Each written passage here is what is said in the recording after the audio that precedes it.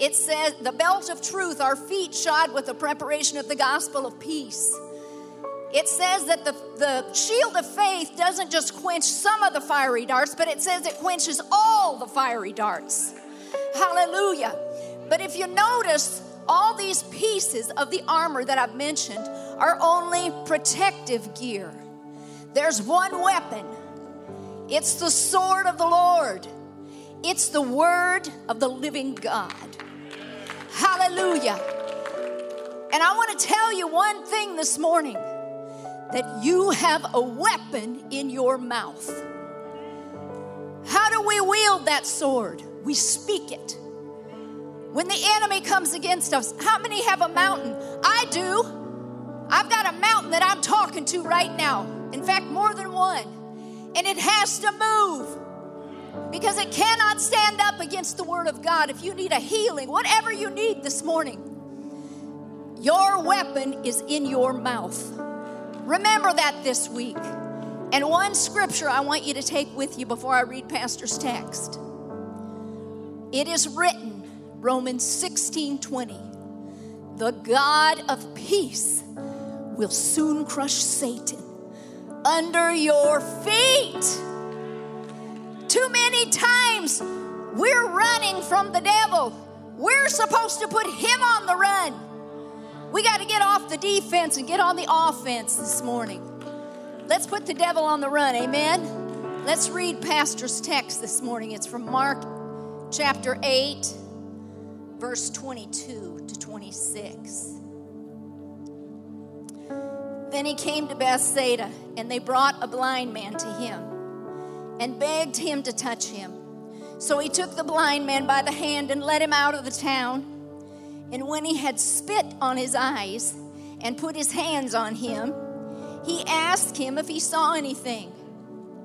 And he looked up and said, I see men like trees walking. Then he put his hands on his eyes again and made him look up.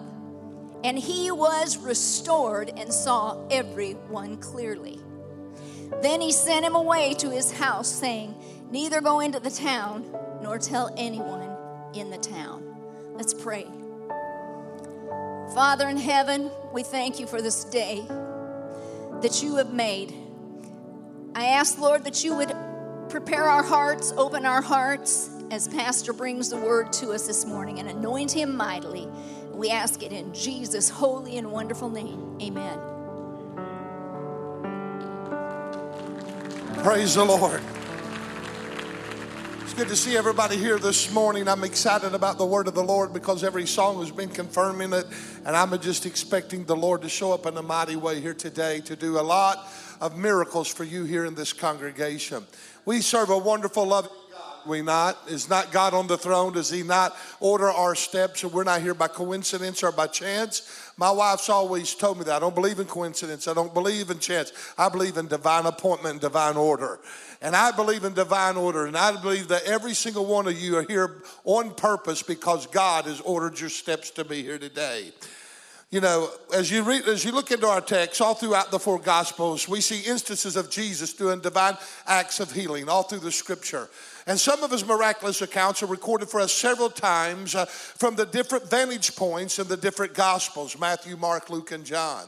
Each one of those writers wrote their specific details as they saw them from the different angles and from the different lens of vision from the positions that they were in. They seen it in their own light and they wrote it down. And yet there are other miracles recorded in the Bible only one time, and it causes them to be unique passages within the word of the Lord.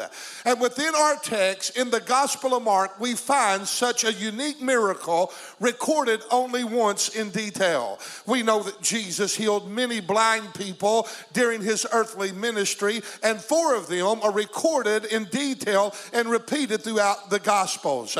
They're recorded in Matthew and Mark and Luke, some of them in all of them, some of them 2 or 3 different times. However, this passage isn't just rare because it is only written once and only found in the book of Mark, but it is also the only progressive miracle that Jesus ever performed in the New Testament. You cannot find him healing this way anywhere else, or at least I could not. And this is a very rare and important passage of scripture that the Lord just dropped into my spirit 2 weeks ago, and I just kept thinking, God, what are you saying through it? I have read it, I have studied it, I have preached it for 35 years, but God began to just keep on putting this in my spirit. And notice that as Jesus came into Bethsaida, that some of the people brought a blind man to him, and they besought him or begged him to heal him. Then notice that Jesus done two really weird and unusual things. How many knows that sometimes God does weird and unusual things? It goes against the natural thinking. And yet on the other hand, there is one thing that he did that we Pentecostals are very familiar with. He laid his hands upon the man. And we know that the laying on of hands is important practice and doctrine among us as Pentecostals. And I am not here this morning to preach on the importance of the laying on of hands, but it was and it is an important doctrine and practice of the early church, and it still is an important practice for us here today. James tells us that if any sick among us, let him call for the elders of the church, let them anoint them with oil, laying their hands upon them, praying for their prayer, because the effectual fervent prayer of a righteous man availeth much. We see all through the scriptures, we see miracle after miracle after miracle after miracle happening as the saints and those early church believers laid their hands on people and they were healed. Jesus even said in Mark chapter 16 verse 18, and we shall lay hands on the sick and they shall recover. How many of you believe on the laying on of hands? Of course we do. That's what we practice. That's one of our doctrines. And we see nothing strange about Jesus laying his hands on him, because during even Jesus' earthly ministry, he went around everywhere laying his hands on the people and healing them of all manner of diseases, according to Acts 10 and 38. However, this first thing that he done that was unusual was that when they brought this blind man to him and said, we want you to heal him, the Bible says that he took the blind man by the hand and he led him out of the village. No doubt that the people that had brought this blind man to Jesus for healing thought that maybe they brought him because he was a part of the village and they cared for his life. They cared for his well-being. On the other hand, they could have simply desired to see the miracles of Jesus for themselves, and they were what you would call sign seekers. I don't know their motive. They could have been looking for anyone to be healed as far as that's concerned, so that they could witness firsthand that Christ's miraculous power, because they heard of him. No matter the motive, we see yet Jesus responds to them in the most unusual way. He pulled this blind man out of the public arena. He pulled him out of the public to where the public could not see what happened. It seems that Jesus did not want those that were in this city to see him be healed, and he desired to do it in a private manner. Now that kind of blows my mind. It looks like that he would want to do it to where he could get glory. It looks like he could do it to where it would build the faith of the city. Sometimes Jesus just does things that we don't understand. A lot of times we want our miracles to happen and be displayed right here in front of everybody. We think, God, I'm going to come up and we're going to anoint with oil and I'm going to receive my miracle. And well, we should expect that. And that's what these people were expecting. But when they got there, Jesus just took the blind man and pulled him away from the crowd and pulled him away from those people and led him out of the village. This fits the description of what Jesus said about the region of Bethsaida in the book of Matthew chapter 11 verse 21. It says, woe unto thee, Chorazin, woe unto thee, Bethsaida, for if the mighty works which were done in you had been done in Tyre and Sidon, they would have repented in sackcloth and in ashes. And even though the people were excited that Jesus came into their region and they longed to see Jesus perform a miracle because they had heard of the great miracles that he performed and they desired to witness them firsthand, yet that region had a problem. They did not know, nor did they believe, nor would they accept that Jesus Christ was the Messiah. They wanted him to entertain them. They wanted him to do his works. They wanted the benefits of the healing, but they would not embrace him as the Son of the living God. And this region was known for its unbelief. and its rejection of the gospel. And matter of fact, here is Jesus saying, if the miracles I done in Bethsaida would have been done in Tyre and in Sidon, they would have repented. You have not repented. My miracles has not done you any good. My miracles has not persuaded you of who I am. So he takes this blind man and leads him out. One writer said they were not worthy to be witnesses of such a cure due to the evil unbelief in their midst. And this is why that Jesus led the blind man out of the city. Let me stop right here. And one of the greatest things that you and I fight, even us as preachers, those of us that's been in the ministry for 35 years, one of our greatest obstacles, one of our greatest enemies is doubt and that evil spirit of unbelief. Can I have an amen? It's odd how that saints can be up one minute and down the next. It's odd how we can believe one minute and then just fall flat on our face the next. Elijah, a man of like passions as we are, he got depressed and he got full of anxiety and worry and fear. He lost faith on many different occasions. So it's a natural thing sometimes in the flesh for us to lose our faith or not have the faith that we exercise. Jesus even rebuked his disciples and said, why is it that you have such little faith? And in one place he even looked at them and said, why is it that you have no faith? And then he looks at other passages of scripture and says, I have found no greater faith, no, not all in Israel. So there's levels of faith. But I'm here to tell you this morning that God is about to challenge us in our faith here today, because God wants to do a miracle right here in this house, right now, today, right before our eyes. If you believe that, would you just stand to your feet and worship him and praise him in advance? Woo! Yes.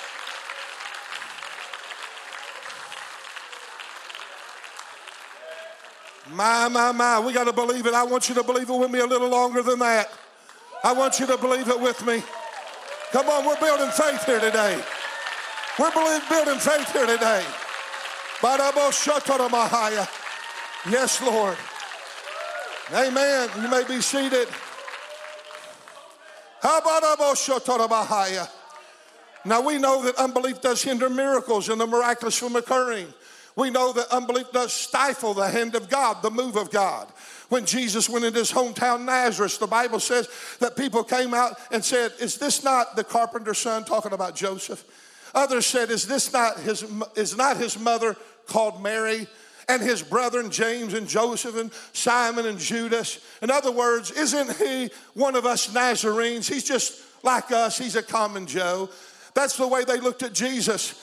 Jesus walked into the region. Oh, that's Joseph's son. Oh, that's Mary's son. Oh, that's John's brother. Oh, that's James. Come on now. That's how they treated him. Said, isn't he just one of us Nazarenes? And then Jesus looks at them in disbelief. He looks at them angry almost. And he says to them, a prophet is not without honor except his own country and in his own house. He said, I can go all over this world and find honor, but I come to my own hometown and you don't recognize who I am. You can't see past the veil of flesh into the spirit. You only see me as the Son of Man, born of a virgin by the name of Mary, but I'm more than that. Before Abraham was, I am. I'm the Son of the living God. I'm Messiah, Yeshua. I'm Jehovah Jireh. Come on, somebody. He said, I want you to understand, you don't recognize who I am in my own hometown. Sometimes Jesus finds some of his greatest opposition and obstacles in his own house and not within the realm of the people of the world. It's a sad thing. I right now speak against every authority that it tries to exalt itself against the knowledge of God in this place, and I cast it down. You have no right to be here in the house of the Lord. There shall not be no mountain. There shall not be no obstacle. There shall not be no hindrance. There shall not be no spirit of unbelief. There shall not be no doubt. At the palace of praise this morning, we cast it out in the name of Jesus Christ, and we declare that Jesus is Lord. Hallelujah. Jesus Christ is Lord.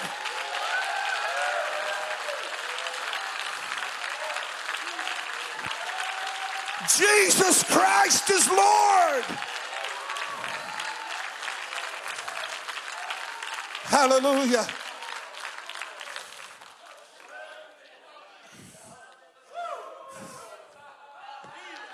I think somebody here really believes Jesus is Lord this morning. And he can do anything he wants to do. And he's ready to do it. Amen. It's a sad day when Jesus has to draw someone out of his own hometown at Nazareth, representing his own house, his own temple, in order to heal them. God forbid that people can't get healed here because we got too much unbelief scattered throughout the building. Come on now. Even though there were those that brought this man to Jesus believing that he would cure, or at least could cure, yet Jesus doesn't respond or move just to satisfy the people's curiosity. He's not there just to entertain seekers that's looking for Jesus to convince them of who he is and what he can do. Matthew chapter 16 verse 4, he even rebukes such people. He says, a wicked and adulterous generation seeketh after a sign, but there shall be no sign given except that of the prophet Jonah. What was the sign of the prophet Jonah? It was actually a symbol of the death, the burial, the resurrection of Jesus.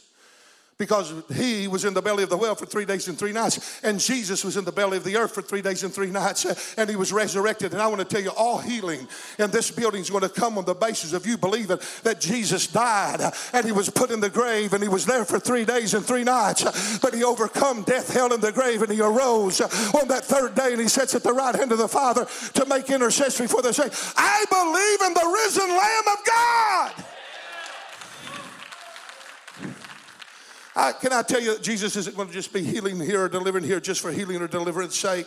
He isn't going to just do miracles just to entertain our doubt and combat our unbelief here this morning. If Jesus heals, he's going to do it because he is responding to our faith. Faith is the substance of things hoped for and the evidence is a thing not seen. 5 times. The just shall live by faith. The just shall live by faith. The just shall live by faith. We don't walk by sight or by feeling. We walk by faith. Can I have an amen? We're justified by faith. This is the victory that overcometh the world, even our faith. Hebrews 11:6, but without faith it's impossible to please God. He that cometh to God must believe that he is, and he's a rewarder of them that diligently seek him. We have to believe it's faith, faith, faith, faith, faith. Can I have an amen? And Jesus responds to our faith, however. Jesus responds to our faith. However, I love the revealed grace and mercy and love shown in Matthew 13:58. We just quoted it. And he did not many mighty works there because of their unbelief. How's mercy found in that? Notice that it did not say he did not do any miracles there. It said he did not do many. I caught that for the first time in my reading. Even though the place was drenched in unbelief and stooped in yet he still done some miracles there. Somebody ought to be happy about that. Because we're not all got it together yet. We're not perfect. In other words, you don't have to have perfect faith. You just got to have faith. You got to have a measure of faith. And God has given every man a measure of faith that it takes in order for him to move. Can I tell you that Jesus can save to the uttermost? He can do exceedingly abundantly above anything that we're even able to ask or think. And can I tell you, Jesus cares enough about the seeker that if need be, he can take you where you're at, place you where you need to be in order for you to get your divine miracle. Amen. He can take you out of the place of unbelief and place you in the atmosphere of belief just like that. He can take you out of the atmosphere of hindrance and place you in the atmosphere of expectation. Matter of fact, how many's got an expectation that something's going to happen here today? I believe the Lord's promised me miracles are going to take place here today. Divine miracles. You take Jairus or Jairus, ever how you want to pronounce his name. He's pronounced all kinds of different ways. I've heard different scholars call him by different names. I call him Jairus, some call him Jairus. When he came to Jesus, he said, Jesus, my daughter layeth home with sick, and would you come and heal her? And he said, I will come. And as on their way, a woman with the issue of blood interrupts Jesus, detains him. She presses through the multitude, touches the hem of his garment, and she's healed. And Jesus felt the virtue go out of him and said, who touched me? And there's a story there that I'm not going to go into. And finally, she admitted that she touched him and she was made whole at that very hour. And while this woman detained him, a man from Jairus' home came, a servant, and come to Jairus and said, don't bother the master any longer, for your daughter has died. And Jesus heard it, and he moaned in his spirit, and he looked at him and said, don't fear, only believe. And he goes ahead and goes with him. But notice, out of all that crowd that's thronging him, he would only allow Peter, James, and John to go with him. He only took them. He would not let anybody else go. He put everybody else out. You're not going with me. Here is a moment when he's got crowds thronging him, when he could be really having a revival of all revivals, when things could be exploding. He puts all of that on hold, pushes them away, and says, John, Peter, James, come and go with me. And they go to Jairus' house.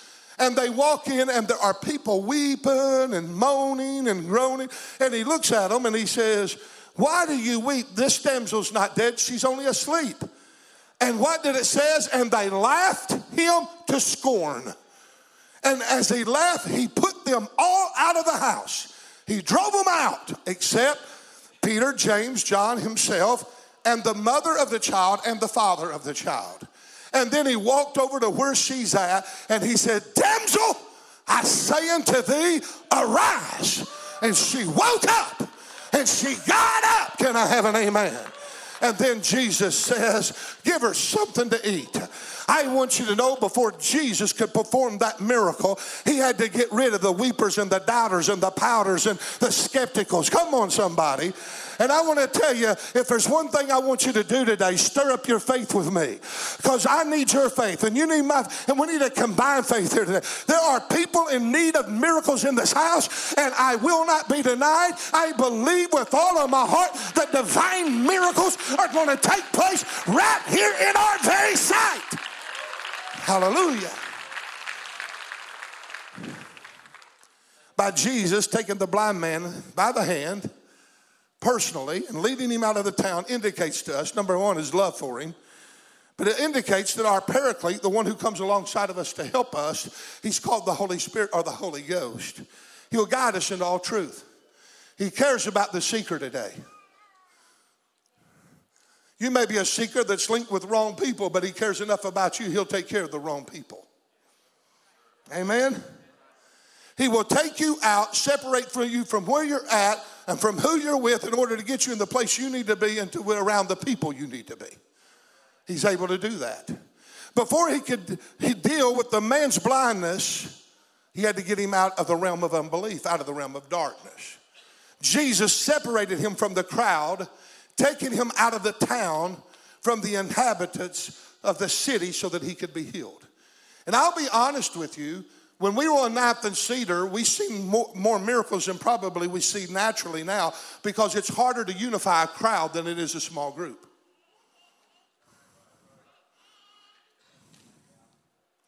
Does that make sense? And Jesus here says, I'm not going to try to unify this city. I've done miracles here that still don't know who I am. They still don't trust who I am. They don't confess me as Lord. So he just pulls the man out of the city. He took him out of a hostile environment, brought him into an atmosphere that was conducive to a miracle. And before miracles can happen at the Palace of Praise, we got to make this atmosphere conducive to that miracle. We got to believe. I want you to believe with me. I want you to understand that God has spoken to me and said, I desire to do miracles among you. Is there not anybody excited about that? This ought to be a regular place of miracles. But he's not going to do the miracles to satisfy your curiosity. He's going to do miracles to satisfy your faith and your belief. He's not going to do it just to entertain you and to get you to a level of faith. You get to the level of faith and he'll then come through for you and he'll help you. But even if you have a spirit of unbelief and doubt, he will help you to produce that faith. He will guide us and become our leader as we approach him in faith believing. And sometimes he leads in ways that we know not. In other words, ways that make no sense, or one that has no logic or no sound reasoning behind it. Some of the greatest miracles that are done in secret instead of among the masses. I don't understand that all the time, but it was. And then when Jesus got done, even here, don't go tell no one what I done. He even tells this woman, or this man that was blind after he healed him, don't go back in the city and tell them anything. Come on. I know that I had a spot on my eye. I've told about it for several times before. There's a big bump that come up, black as it could be. And it got to getting sore. I got to feeling where it was giving me just a little bit of soreness. And my wife would look at that and she'd say, man, that's bad. You got to get that checked out. So I'd go to the doctor. What doctor? Oh, I forgot to ask him, Kent. I'm telling you, you got to get that checked out. That's not good. You got to figure. So one day I remembered, and when I was at the doctor, and he looked at it and he said, well, it don't look good. I'll admit that. He said, I think it's this. And he said, I know one thing. I know that if you cut it out, Kent, it's going to get real big and it's going to just keep spreading. That kind of stuff spreads. He said, let's just keep an eye on it. And I'd come back and he said, no, that ain't good enough. We're not just going to keep an eye on it. It looks bad. Get a second opinion. Get a second opinion. She was just so adamant. She felt something. And she said, well, I'll tell you what, we'll just pray about it. And so she started praying and I started praying. Months had went by. No one ever said nothing. I didn't say nothing. I was driving down the road, come by the stoplight down there by Jim. I can tell you about Jim Hogg's old store where it used to stand. And I was sitting there waiting for the thing to turn green. And when I looked up to see if it was green, I looked at the mirror, caught my attention, and that thing was gone. Completely gone. I don't know when God done it. I don't know how it was gone. But it's gone. It's not there. It just completely disappeared. And some of the greatest miracles that I've ever seen in our church is when half or three-fourths of the people had left and there was a remnant that kind of held over that was under a burden.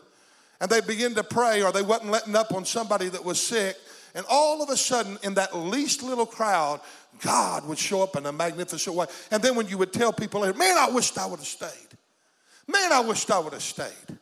So we understand that sometimes doubt and unbelief have to leave the room in order that faith might be exercised, that God's miracles might take place.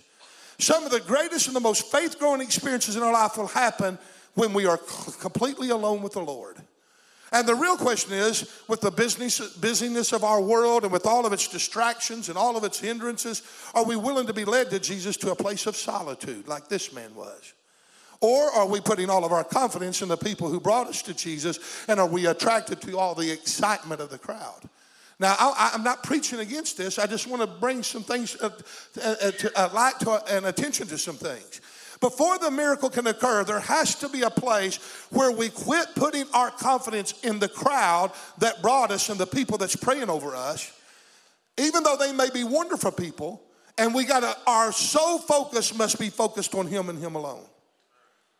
Though there are times that we need the help of others and they carry us to Jesus with their faith and they bear up our infirmities, and they're supposed to do that according to the word. Those that are strong are to bear the infirmities of the weak.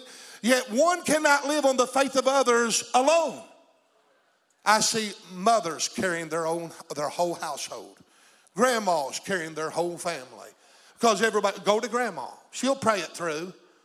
Come on. And you take people for granted. But there comes a time, if you want the miracle, there comes a time it's got to quit being at the expense of grandma and the expense of mom and the at the expense of pastor or elders or the church family. And you've got to start knowing Jesus in an ultimate way to where you believe Him for yourself.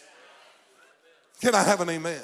I want everybody to understand that every single person here this morning has the sole attention of Jesus upon their life. That it isn't, oh, if I could just let Randy West pray for me, or if I could just let Bill Mark. No. It's, oh, I've got Jesus' attention this morning. That Jesus cares for me. That Jesus loves me. That Jesus is interested in my need. That I can cast all of my care upon Him because He cares for me. And whoever would come now, He will in no wise cast out. I am the apple of His eye. I am the chosen possession. I am His adopted son. I have an inheritance in Jesus. And God, I have His attention. Can I have an amen? Somebody give God praise. You remember the paralyzed man that was born of 4 in the book of John, and they carried him to Jesus. You remember that story? They were hindered to get him into the house where Jesus was teaching and preaching, the Bible says, and the power of the Lord was there to heal him. Here he is, Jesus, in a house, a temple. Well, it made it a temple, but it was a house. But he made it a church service. And the house is so full that here they are bearing this burden, this man, to Jesus. And no one would let him in to get into the presence of the Lord because the presence of the Lord was there to heal him. There's a hindrance. Every time we come to the house of God, the enemy lays hindrances, snares. They're everywhere. Doubt, he whispers, he sets up things, he pulls down, come on, he gets distractions in front of you. Distractions. He does everything he can to distract you. Can I have an amen? If you want to come in here and you are in need of a miracle, he'll set a kid in front of you that'll just be all over the pews. And the enemy will wear you out about the movement of that child on that chair. You know what I got to say? Get up and change chairs. Because your healing is more important than being distracted. Or there'll be 500 people have to go to the bathroom and they'll get down the aisle and you'll think, man, that's distracting me. Get up front. What price are you willing to pay to get your miracle this morning? If you're being distracted right now, you've got my permission. Get up and move. Come on, somebody. I'm trying to preach help here today. And we see that this man that was born of 4 could not get in. So what did they do? They took ropes, pulled him up on top of the house. They started tearing off the roofing, the tiling. They're tearing that off. They're going to give Brother Cochran some more work to do. And they make a big hole in the roof and they lower him down at the feet of Jesus. And I want to thank God for those men. I thank God for those that's carried me when I was weak. I want to thank God for those that's encouraged me when I needed encouraged. I want to thank God for the edifiers of the church that when my spirit was down, you lifted me up. Come on. All of us need somebody in the path of life to help us from time to time. But there comes a time when you have to get a hold of yourself and say, people can only carry you so far. They can carry you and lay you at the pool of Bethesda, but they don't have the power to stir the waters. And somehow you've got to get in that water by yourself. And I'm here to tell somebody that there are people that's been helping you and helping you and helping you and helping you. And you know what has happened? You've got addicted to the help and you're running to them for your source of help, but you're living beneath divine privilege because you yourself have not believed in the Jesus that they presented to you. Huh? Here's somewhere we got to believe. This man was laid down at the feet of Jesus, and notice something. As they lowered him down to the feet of Jesus, that it was his faith that made him whole. Jesus is teaching and he's preaching and he begins to say, tell the man to be healed, to rise up and walk, and his sins be forgiven him. And they said, who is it that can forgive sins but God alone? He says, what is it either to say thy sins be forgiven thee or to say rise up and walk? But that you may know that the Son of Man has power upon earth to forgive sins. I tell unto you, get up your bed, pick up that couch and walk, for thy faith has made thee whole. And the man picked up his couch and he got to walking. Can I have an amen? But Jesus said it was according to his faith. Well, where did he get faith? When they lowered him down and he was preaching, faith coming by hearing and hearing the word. He took what Jesus said and believed it for himself. And somewhere in that transaction, that man began to believe for himself. And Jesus honored his faith and he brought him to a place of wholeness right before that whole congregation. Can I have an amen? It was his faith that caused his healing. But notice, taking him out of the town wasn't the only weird thing that Jesus did. But the Bible says that he also spit in the man's eyes and then laid his hands upon him. I feel anointing. I'm about to lose half of my congregation right now. The Bible says he spit in the man's eyes. Now, how would you like for me to come along and spit in your eyes? Let's get serious.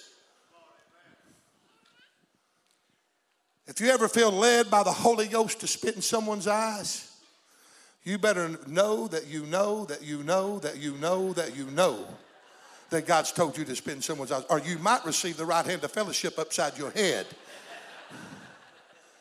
Can I have an amen? Now, I've never been in a Pentecostal service. We've slung oil. We've put oil on handkerchiefs. We've tried to recopy everything in the Bible, but I've never been in a service yet where somebody spit on somebody that I know of. Now, I spit on somebody, but it's always accidental as I preach. That's why a lot of people used to like sit in the closeness of Ninth and Cedar, because they got a bath when I preached. They didn't know they were under the anointing was upon me, man. And nevertheless, Jesus spits in this man's eyes. How would you like for them to spit in your eyes? You talking about trust. Amen. We only see this in one other passage of scripture where Jesus used his spit to perform a miracle in blindness. It was the healing of the man that was born blind in John chapter 9. In John chapter 9 verse 6, the Bible says, and when Jesus had spoken, he spit on the ground, he made clay of the spittle, and he anointed the eyes of the blind with the clay. And then he told him, go wash in the pool of Siloam. Then as the man obeyed, he was made whole of his blindness. That's what the Bible says. Now, this isn't unusual as you think, because according to Genesis chapter 1, man was made out of the dust of the ground. So in order for Jesus to heal this man, he spit in the ground, he made clay, which was the original particle of creation, because man was made out of the clay of the earth, and he made him some new eyeballs, and he just stuck them in. That's what Jesus did.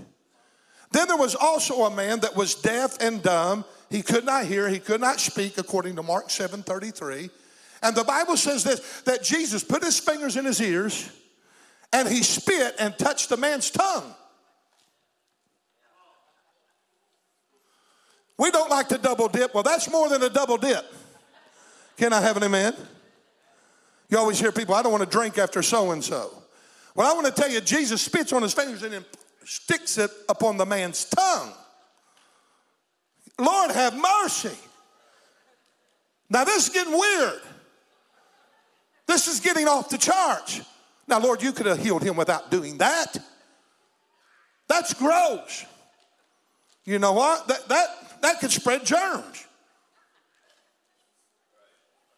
I don't know if I want someone spitting on their hands and saying, stick out your tongue, Pastor. Pow.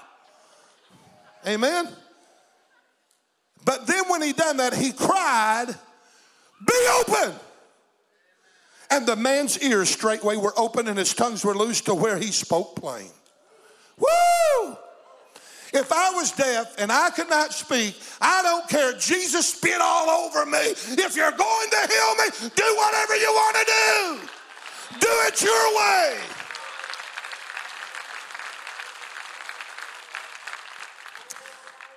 Everybody asks me, why do you think he done that? I don't know. All I can figure out, in order for the healing to take place, Jesus had to put a little of himself and put it into the man.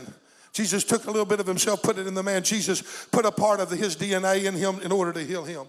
In other words, folks, everything about Jesus is anointed. Even Jesus' very saliva is anointed of the Holy Spirit. Every ounce of him drips with anointing. If God can blow his nose and split the Red Sea with the blast of his nostrils, he split the Red Sea. And if Jesus can spit on a man's tongue and make him talk, spit in a man's eye and make him see, then what do you think he can do by the power of his spoken word over you here this morning? Can I have an amen? After Jesus spit on his eyes, then the Bible says he laid his hands on him. I love this. He touched him personally. He made it personal. I love it when people come up. There's just something about an embrace. There's just something about a touch. You know, when you're talking to people and they reach over and they put their hand on your shoulder and they pat you. It's just a shot. It's a sign of affection. It's a sign of love. It's a sign of devotion. It's a sign of brotherhood. It's a sign of commitment. And here's this man going through what he's going through, and Jesus then just reaches out his hand and he touches him. Then he asks, hey, what do you see? I've spit on you. I've touched you. I've led you out of the city.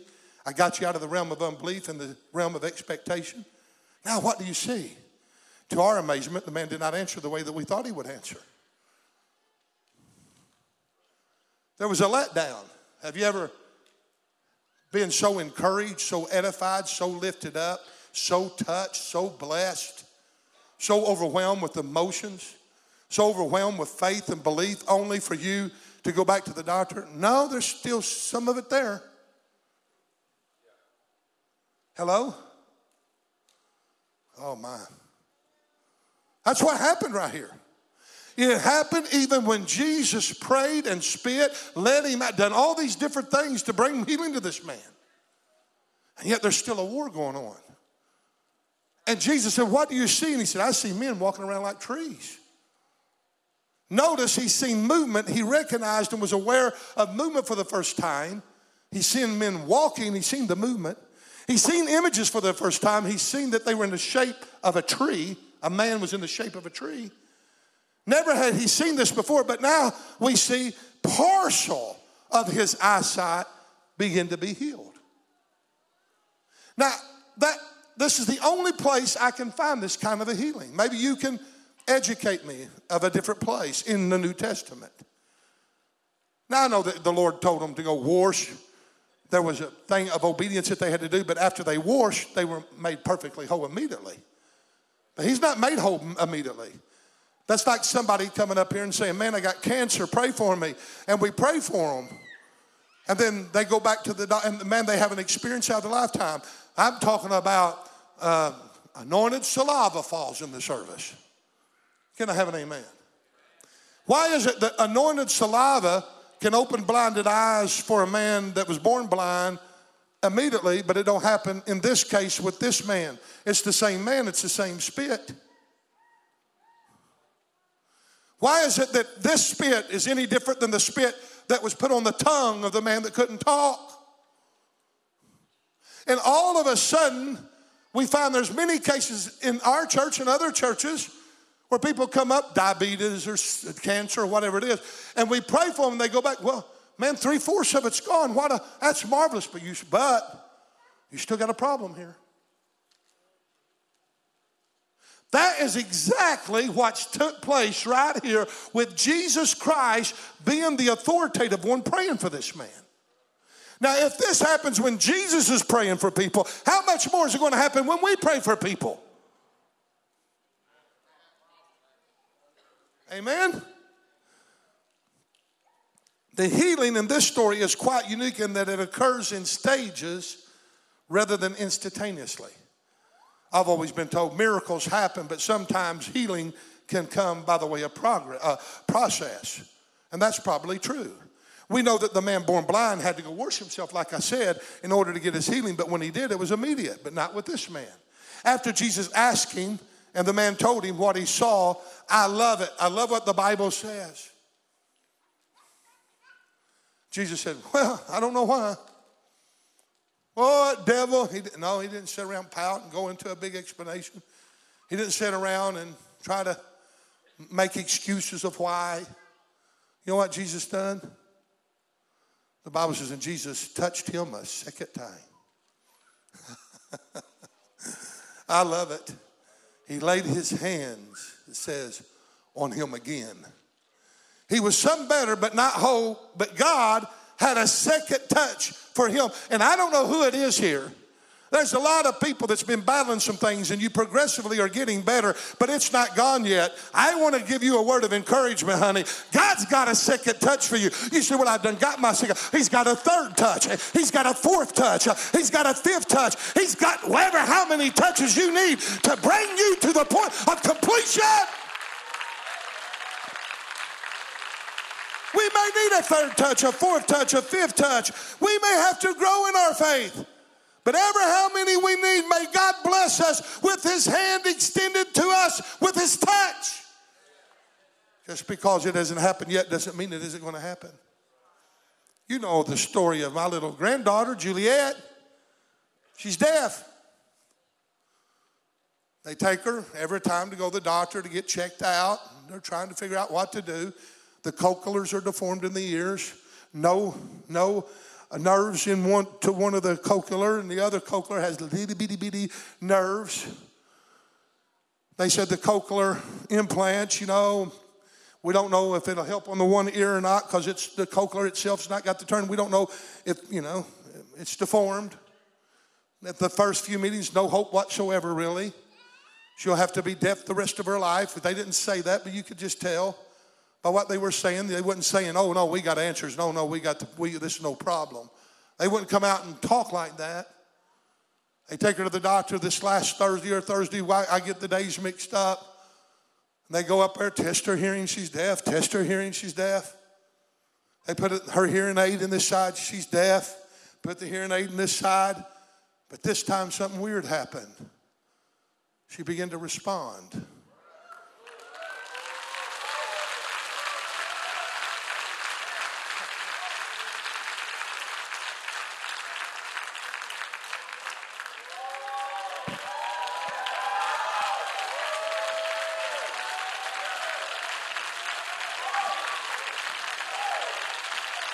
Yes, somebody needs to praise the Lord for my grandbaby.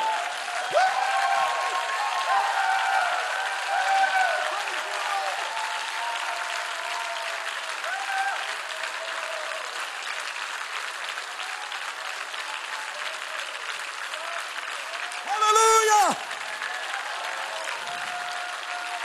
Behold, behold, Juliet. Behold, Juliet. Behold. Be opened. Juliet's ears be opened. Ears be opened.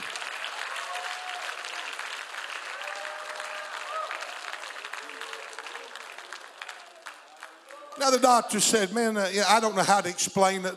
Sam tried to explain it. He said, Dad, the best way I can tell you is she responded about 50% of the time. I began to turn somersaults. She said, why? Because God is beginning to open the ears. It's a sign. It's a blessing.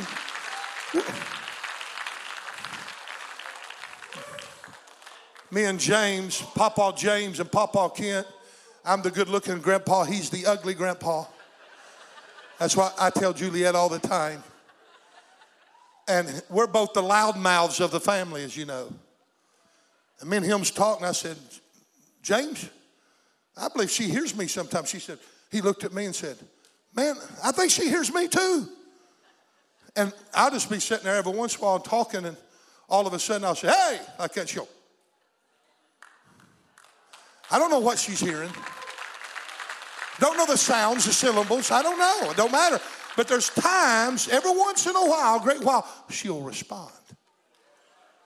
And everybody says, but why are you rejoicing so early? She has to live like that. I declare she's not going to live like that. My God's a God of a second touch and a third touch and a fourth touch and a fifth touch and a sixth touch and a seventh touch and an eighth touch.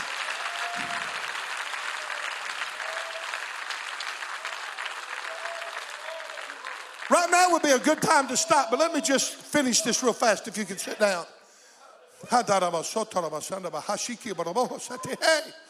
Hallelujah.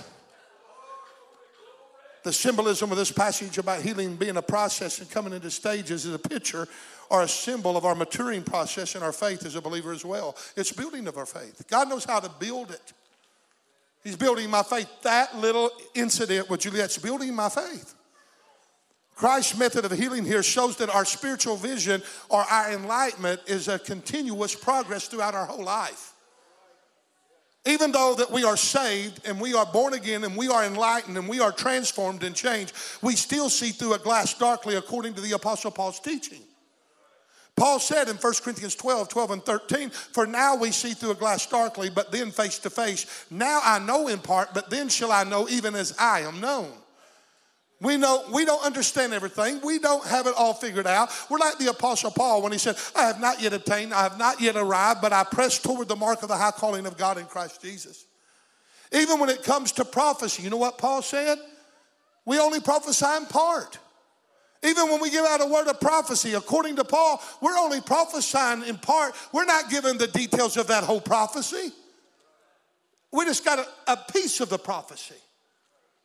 So what does this mean? This means that in order to have a more meaningful understanding spiritually, we have to have more than just a single touch. The more touches that we receive, the more enlightenment that we have, and the more enlightenment that we have, the more faith that we have, and the more faith that we possess, the more miracles we can have. Take Caleb, for example, and I'll close with this. Caleb and Joshua went up to go into the Canaan land to receive their promise. You ready to receive your promise? But due to 10 of the spies, they were 2 of them, but due to the other 10, the unbelief was so rampant that God could not allow them to go in. Caleb and Joshua come back and say, oh yeah, we can take it, but the others come back, oh, there's giants. We're like grasshoppers in their sight. They had the fruit that God promised. Carrying clusters of grape, 2 men carrying 1 cluster of grape. That's how much fruit was there. They had the evidences of everything that God said, but 10 of them had a spirit of unbelief upon them. And Joshua and Caleb had to roam in the wilderness for 40 years, and for 40 years with a bunch of unbelieving people because they hindered them from going into their promise. Unbelief, it's evil, it's ugly. But after that generation died out, with everything that went on in those 40 years and the miracles that were seen, each touched increased the faith of that man of God. And when he's 86 years old, 40 years after he should have already possessed it, 40 years later, 86 years old, he stands as an old man, and they're about to go over, and they ask him, and I'm paraphrasing, Caleb, what do you say? And he says, give me my mountain. I'm ready. I'm here to tell you that this morning may be your first touch. And your first touch may be an instantaneous healing, but if not, God's got another touch for you awaiting. He's got another place, another time. He's got another touch. And I want everybody that needs a miracle, I want you to stand up right now in the name of Jesus. I don't want you to be bashful about it. Look at verse 25 of our text.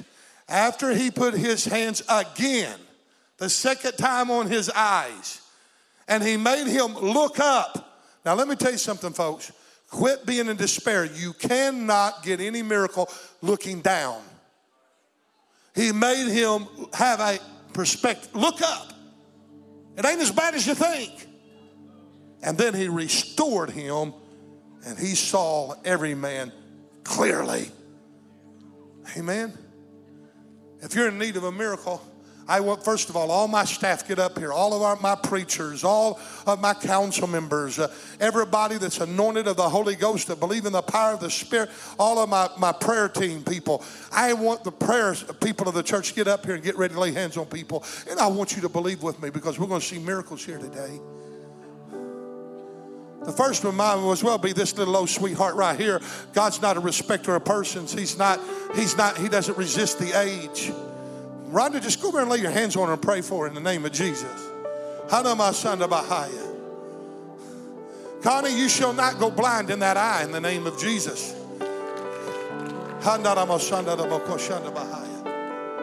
Okay, we're getting ready for the people here.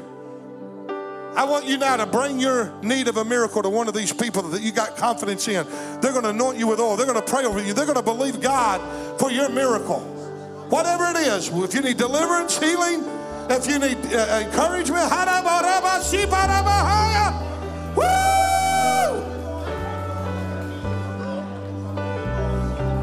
Jeff Slusher, be healed. Jeff Slusher, be whole.